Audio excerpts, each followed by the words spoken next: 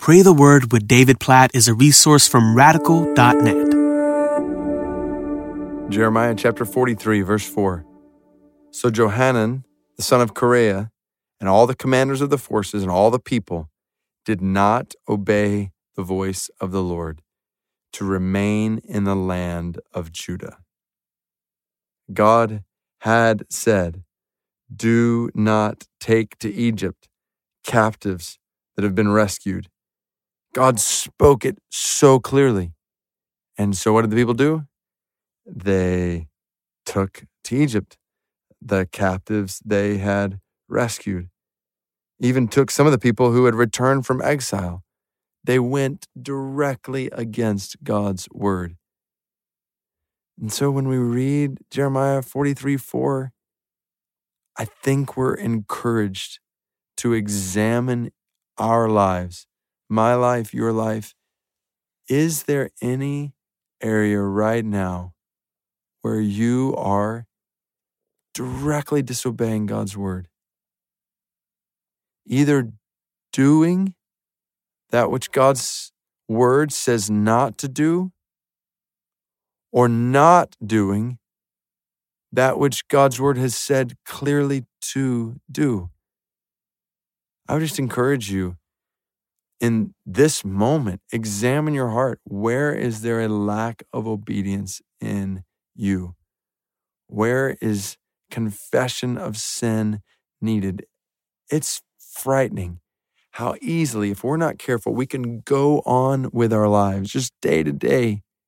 Even reading the Bible or listening to a podcast like this or praying and not stop and examine our hearts and just ask, where am I disobeying God? How am I not walking in obedience to God? And I want to encourage you, that is a dangerous way to live the Christian life. Deceiving ourselves about sin in our lives.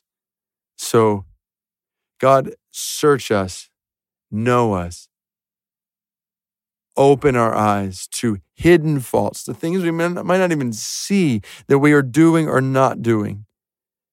I think about how we often pray on this podcast for boldness to share the gospel. And I see it in the church I pastor, like the number of people who say, yeah, I'm not sharing the gospel. God, we are not obeying your word. Help us to obey your word in this way and in so many other ways.